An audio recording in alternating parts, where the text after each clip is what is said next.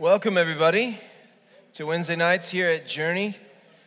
This is the group who doesn't like Oxnard, or doesn't like Franklin Graham, or doesn't like Jeremy Camp, or you just really like Journey the Church, and you're grateful to be here tonight. We're grateful you're here.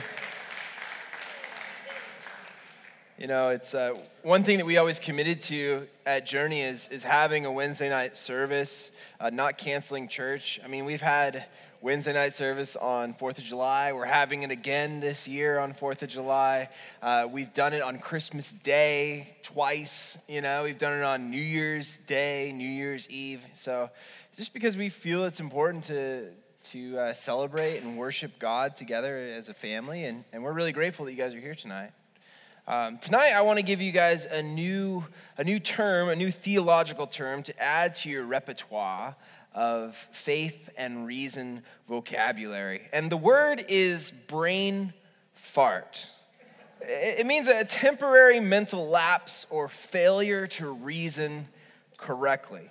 Now, it's not that much of a well-worn term when it comes to theological instruction or reasoning. However, brain farts are littered throughout the pages of Scripture. We see it both in the Old Testament and in the New Testament, and we see it everywhere, even in our lives today, even in our society that's contemporary and advanced and progressive and innovative, cutting-edge and civilized society. Here are a couple examples of modern-day brain farts. These are questions from the internet that people have asked. If I eat myself, will I get twice as big or disappear completely? Number 2. Does it take 18 months for twins to be born, or 9? Number 3, do you think NASA invented thunderstorms to cover up the sound of space battles? For sure. Number 4, how big is the Pacific Ocean? Specifically speaking. Number 5, how am I sure I'm the real mom of my kid? Some of you moms might wonder, like, how did this happen? All right, number 6, why are the holes in cats' fur always in the right places for their eyes? And why is that cat playing piano? Number 7, how far of a drive is it from Miami to Florida? Not far at all. I don't want to name any names, but if you asked any of these questions, welcome to Journey. We're here to help you. All right. Number 8, what does a quarter till 4 mean? Like, why is it called that? Because a quarter is worth 25 cents. So why is it 15 minutes? Kind of legitimate question, right? Number 9, are chickens considered animals or birds? Neither, right? Number 10, is it possible for tattoos to get passed on genetically from parent to child? Number 11, if I shave my golden retriever like a lion, will the other dogs respect him more? Oh, for sure. Number 12, does looking at a picture of the sun hurt your eyes? Don't look. Number 13, I'm going to get the grammar correct on this. If Batman parents are died, then how was he born? And then the last one, number 14. Is an egg a fruit or a vegetable? Yeah, so these might seem pretty bad, right? But tonight, in our passage in the Gospel of John, believe it or not, you might be surprised because the people following Jesus also have some major brain farts. So let's recap. If you've ever watched a TV show, maybe you've seen where they say, like, previously on ... Well, previously, in the Gospel of John, Jesus multiplies 5 loaves of barley bread and 2 fish to feed the multitudes, 5,000 plus people. And you know, Jesus, he could have multiplied anything. He could have multiplied taxes or disease or rabbits, as if they needed any help with that. But he decided to multiply food. And I like that about Jesus. Then Jesus walked on the water through double overhead surf just to say to his disciples, "Don't be afraid, I am here." And you know, Jesus, he could have said anything, but he says these words, "I am." In Greek, it's ego eimi. It's a very famous statement, "I am," because it takes us all the way back to Exodus chapter 3 with Moses and the burning bush. When Moses asks God, "What is your name?" he says, "I am who I am." So is Jesus calling himself God here? You betcha. So let's stand if you're able to stand as we read tonight. We're going to read from the Gospel of John, chapter 6, verses 22 through 24. It says, "The next day, that is, after Jesus had miraculously multiplied loaves of bread and fish to feed 5,000 plus people, and after he walked on water, the crowd that had stayed on the far shore saw that the disciples had taken the only boat. And they realized Jesus had not gone with them. Several boats from Tiberias, that's on the southwestern shore of the Sea of Galilee, landed near the place where the Lord had blessed the bread and the people had eaten." So this was probably around Bethsaida in the northeastern shore of the Sea of Galilee. "So when the crowd saw that neither Jesus nor his disciples were there, they got into the boats and went across to Capernaum on the northwestern shore to look for him." Jesus, tonight it's you that we look for. We look for you in our lives. We look for you in our circumstances, in our world. And God, tonight we ask to find you, Jesus. We want to know you in a personal way, in a way that changes us and transforms us, and in a way that changes and transforms the people around us and the society around us and the culture around us to be glorifying and honoring to you. And we know it starts with us. It starts in our lives, in our relationship with you.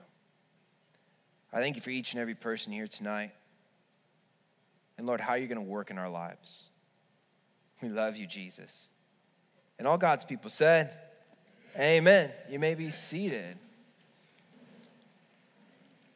So while it might be beneficial to break out some compasses and try and map out where Jesus is going and the circus that is following him, I think the most important thing to know is that there's a circus of people following Jesus. And they notice two things here. That's what our text says.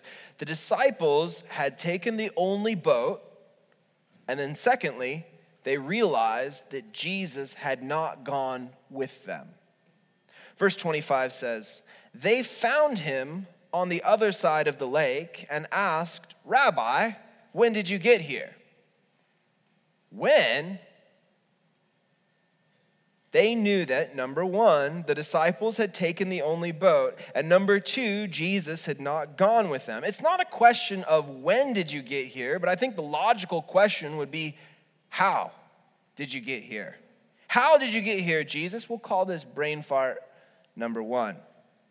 Okay, they may not have guessed that Jesus walked on the water. Maybe we shouldn't be so hard on them here. Maybe they're just trying to put the pieces of the puzzle together, first asking this when question. Maybe that would help them figure out, well, how did Jesus get here? So we'll let this one slide, but Jesus doesn't let them slide. He notices something in the attitude of the crowd here that comes looking for him. In verse 26 and 27, Jesus replied, "I tell you the truth.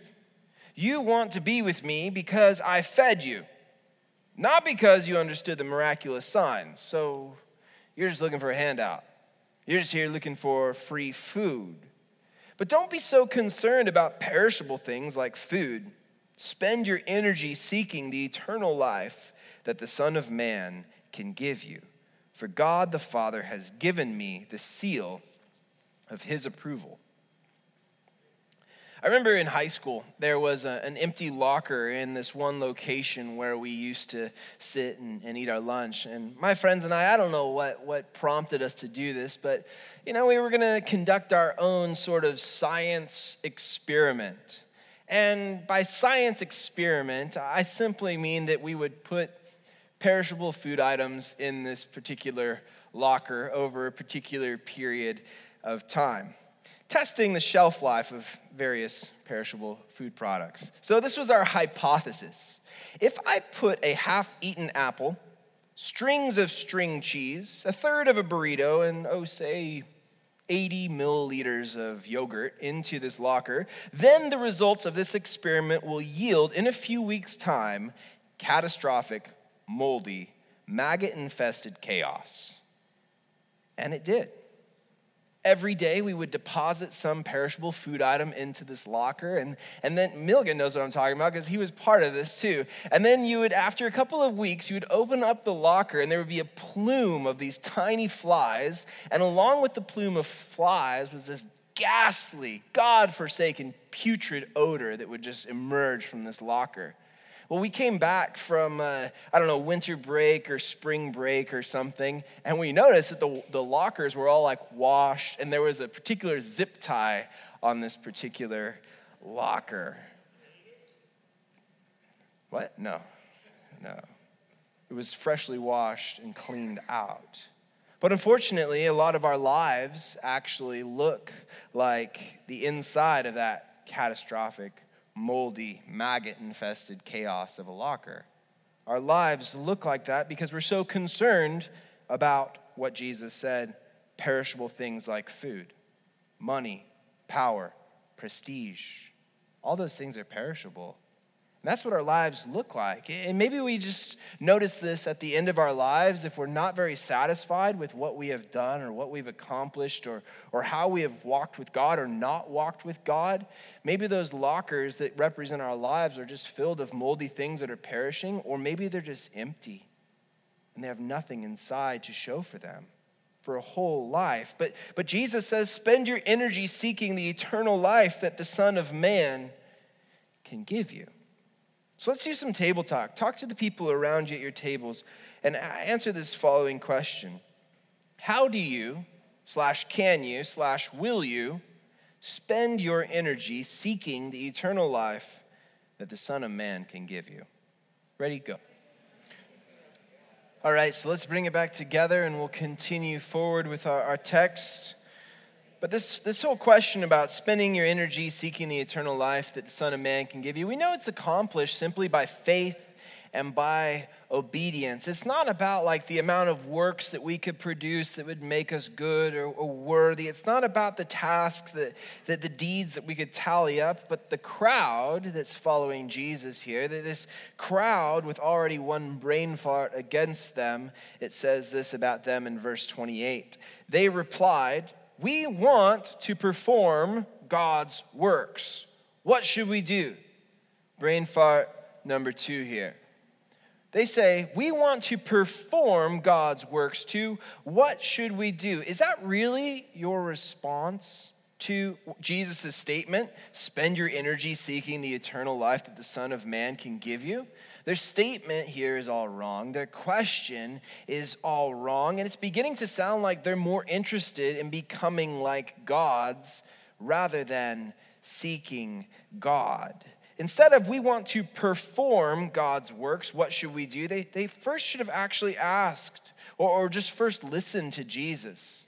Oh, Jesus, you're talking about how we shouldn't be so concerned about temporal things, about perishable things like food, but we should spend our energy seeking the eternal life that the Son of Man can give us.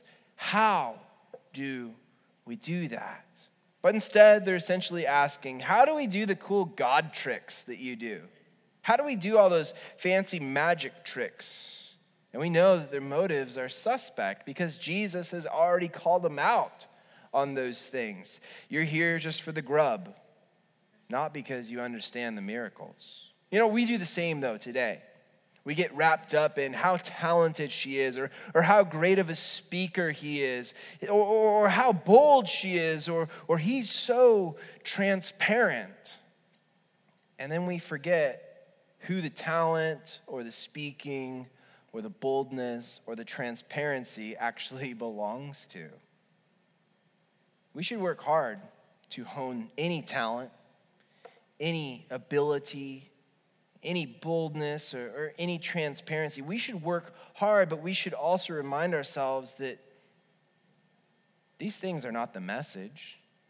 These things merely help to support the message or confirm the message or help to deliver the message. The same goes with miracles, with acts of power and acts of wonder. These signs are not the message, but they help to convey the message. Any talent, any speaking ability, boldness or transparency, any miracles or signs or wonders or acts of power, these aren't the message, but they help to confirm or deliver the message. You know, we go cuckoo a little bit. Cuckoo when we confuse the miracles and signs and wonders as the message. The message is Jesus. That's the message. And any talent, ability, boldness, transparency, miracle, sign, wonder, act of power is for him. So instead of trying to perform various spectacles that we could muster up or pretend or manufacture, it's just about belief. That's what Jesus says in verse 29. Jesus told them, this is the only work God wants from you.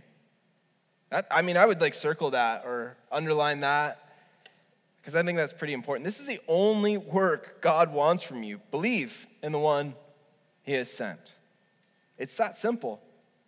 But so often we think of the Christian life like it's a figure skater.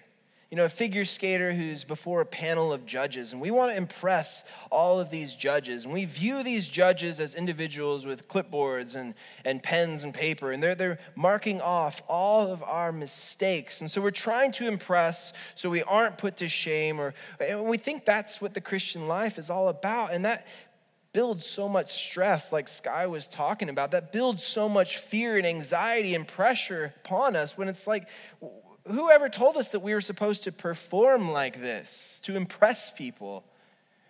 In fact, I think it's a little bit different. When someone asks you for directions, how pressurized is that? I mean, how full of anxiety and stress is that when someone just says, hey, how do I get from here to there?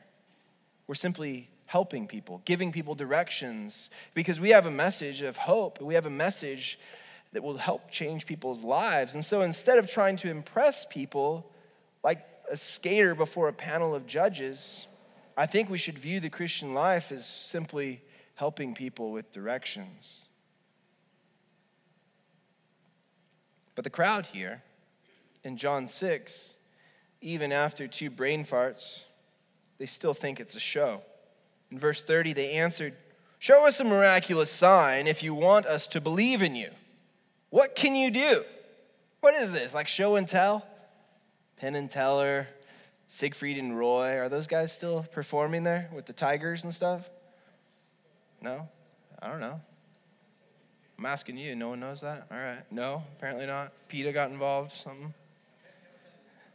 But again, the question is all wrong. What can you do? How can I accomplish this only work that God wants from me and believe in the one he has sent?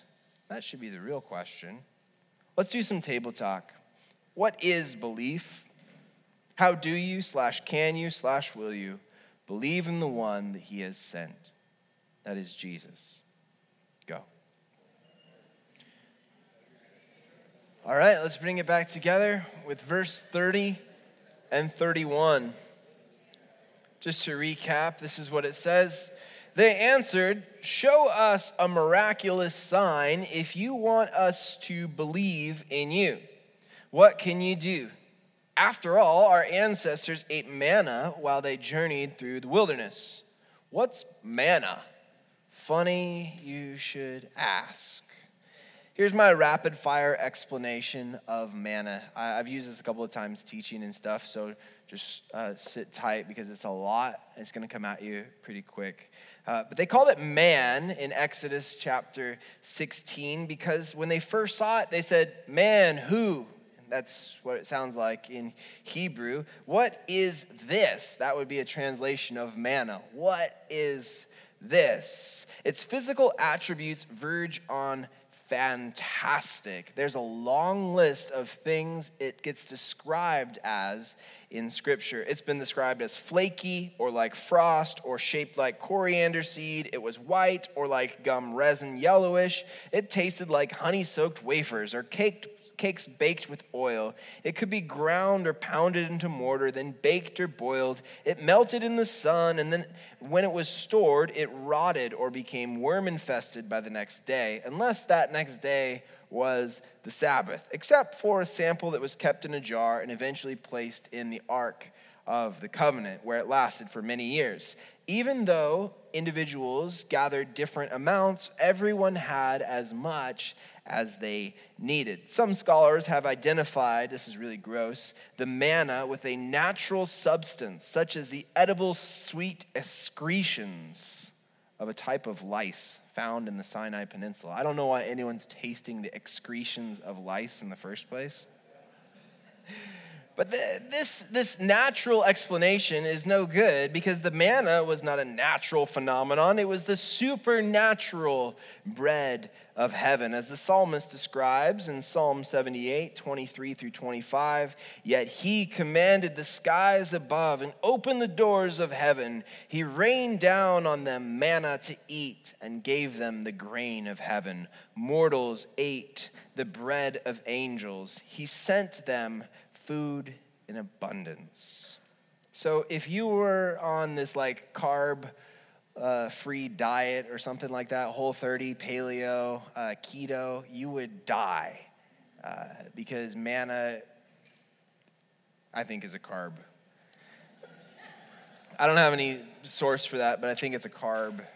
It's like a bread type of substance. We don't really know what it looks like. That's just frost on the ground there. But manna proves to be an example of God's care for the Israelite people as they were traveling through the desert. It would come with the dew in the morning. It was this incredible supernatural phenomenon. From the time of Exodus, when they left Egypt, it comes to them, along with quail every now and then, but it stayed with them until they entered into the promised land. That speaks about the faithfulness of God. But verse 31, the people, the crowd here, they continue and they say, after all, our ancestors ate manna while they journeyed through the wilderness. The scriptures say Moses gave them bread from heaven to eat. Let's do some table exploration, and for this you will need your Bibles. What I want you to do is read the following passages, and it's great if you have, like, all the tables have a couple of people at them, a lot of people. You can have one person look up one verse. That's the way it will go faster, and they can read it. But read Psalm 78:24, read Nehemiah 9:15, Exodus 16:4, and verse 15 of chapter 16, and Psalm 105:40 to confirm the Moses gave them bread from heaven quotation from the crowd. So in other words, they're quoting something from the Old Testament, and I just want to make sure it's actually what it says.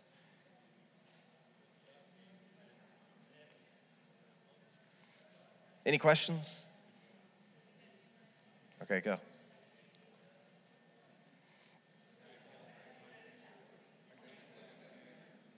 There are Bibles on the back table, or you can download the Journey app or look it up on your phone. All right, for some of you guys, maybe that felt like a wild goose chase. You're looking up all these passages, maybe books that you're not used to reading and stuff like that. But after reading a number of these passages, right, we've got Psalm 78, Nehemiah 9, Exodus, Psalms. Where does it say Moses gave them bread from heaven to eat? Where does it say Moses gave them bread from heaven to eat? Nowhere, right? Oh, that's nice. So where did they pull that quote from? Like thin air, maybe? I mean, it's kind of loosely connected to this, but beware when people tell you the Bible says ... Or just simply follow it up with a question and say, where? Where does it say that? I don't care if they're a pastor or a friend or a parent or a politician, whoever it may be. Where does it say that? Because here we see an example in Scripture of people quoting Scripture that's not even there. The crowd must be hangry, because you know what hangry means, right? They're angry and hungry. That happens to me like 4 times a day. Like, what's wrong with me? Oh, I'm hungry. That's why I'm angry. But they must be hangry because they're all out of sorts. They say, our ancestors ate manna while they journeyed through the wilderness. The scriptures say Moses gave them bread from heaven to eat. Brain fart number 4 here, because verse 32 says, Jesus said, I tell you the truth, Moses didn't give you bread from heaven. My Father did. Oh. Brain fart, right? Moses didn't give you bread from heaven. My Father did. And now he offers you the true bread from heaven. The true bread of God is the one who comes down from heaven and gives life to the world. That'd be me, Jesus. Verse 34, sir, they said, give us that bread every day. Well, they're kind of confused, and rightly so. They misunderstand. So, verse 35, Jesus replied, I am the bread of life. Whoever comes to me will never be hungry again. Sounds like we've heard something like that before in John chapter 4, but not with hunger, but with thirst. Whoever comes to me will never be hungry again. Whoever believes in me will never be thirsty. Jesus is the bare necessities of life. Here we see in John chapter 6 that he is the bread of life. We heard back in John chapter 4 with the woman at the well that he is the living water. Jesus is not some temporary snack. He's a staple food item, something that will never perish. He's the item that's necessary for our survival. But verse 36 says, but you haven't believed in me, even though you have seen me. But pay close attention to these words. These just hit me. Because I feel like God is speaking these words to us right now in verse 37 in closing. However, those the Father has given me will come to me, and I will never reject them. For I have come down from heaven to do the will of God who sent me, not to do my own will. And this is the will of God, that I should not lose even one of all those he has given me, but that I should raise them up at the last day. For it is my Father's will that all who see his Son and believe in him should have eternal life. I will raise them up at the last day. So the takeaway for tonight, Jesus is the bread of life. The necessity for our existence and daily survival. In our confusions and also in our brain farts, we might forget, but may we never forget that he is our source for everything, ability and sustenance. To him is due all honor and glory for any good deed that we could ever do. For any shining moment that we ever have, we need to make sure that we give glory to God. Whatever it may be, whatever task that you're involved in, whether it's raising kids or whether it's working or whether it's going to school, whether it's you get a good grade or whether you get a promotion or whatever it may be, or you just were nice to somebody and someone is congratulating you or encouraging you or complimenting you, give the glory to God. Yeah, don't be like, don't be mean about it. Like, oh yeah, it's not me, it's just God. But there's a way of doing it, right? Because he is our source of goodness, and he's a source that we need to cling to. The beautiful part about bread is that it's known for breaking and sharing. And if you're a carbivore like me, like you love bread, you love cereal, you love whole grains, all that stuff you're not supposed to eat, apparently. All these diets are telling you that carbs are bad. Well, Jesus is the bread of life, so what are you going to do with that? If you're a carbivore like me, that consumption may come easy, right? And I'm talking about bread and I'm talking about Jesus at the same time right here. That consumption comes easy. Like, we want more Jesus in our lives. We want him to transform us. We want to be near to him. We want to be involved with him, and we want him involved in our lives and near to us. But we must also remember to share the bread of life, to give it out to those in need, to those who are hungry, maybe those who don't seem very hungry. But sharing Jesus, inviting people to church. You know, someone invited you, right? Someone invited me. Someone brought me. You know, there were days when I was kicking and screaming. But it's okay, because that's what it's about. Jesus is the living water. He is the bread of life. He's the only hope in the world. We may think of all of these cool ideas and cool laws and cool plans and cool politicians or cool ideas that are going to innovate our world to be so much better, but the only thing that is really going to bring actual, true, sustaining hope that's not perishable, that's not a perishable food item like all of the other things, is Jesus. So would you pray with me tonight?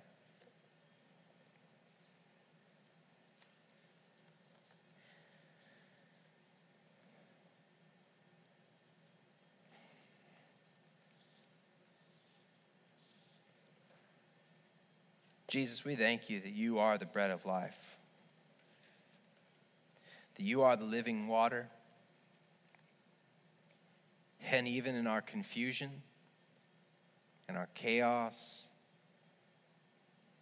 our dumb decisions, our brain farts, Lord, the moments when we think, I've got this, or I'm going to run with this, and we pay no attention to you. Forgive us, Lord. We want to hear your voice, and I pray, Lord, you just speak to us, maybe right now, about how we can live for you, how we can believe in you. Lord, speak to us right now about how we can live for the things that are not just temporal, but that we can live for things eternal.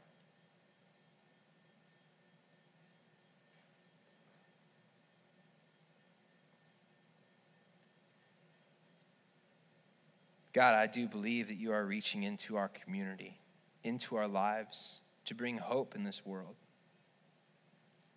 And I pray that we would give you the glory, that we would constantly come back to realize that you are our source and our sustenance for all our ability. But Lord, help us to carve out time in our days to seek you, to slow down, to hear from you, to open up the word, to pray, to get away from the noise. I pray, Lord, that you would raise up the men and women in this place tonight to be mighty men and mighty women of God. That you would fill us with the ability that we need to do the tasks that we just aren't capable of doing, that we aren't equipped, that we aren't able to do on our own. Thank you for teaching us. Thank you for keeping us under your wings. So lead us and guide us, we pray. Help us to be faithful and obedient to you, Jesus. We love you. And we thank you for loving us first. And it's in Jesus' name we pray. Amen. Thank you so much for being here, guys. Don't forget, we have Sunday. We're continuing Brave. It's a great time to invite people to church. We have a lot of fun stuff coming up this summer. We've got root beer floats coming. We've got VBS coming. We have a lot of stuff happening. Our 8th birthday coming up in July. I want you guys to be involved. Great opportunities to meet people. Thank you so much.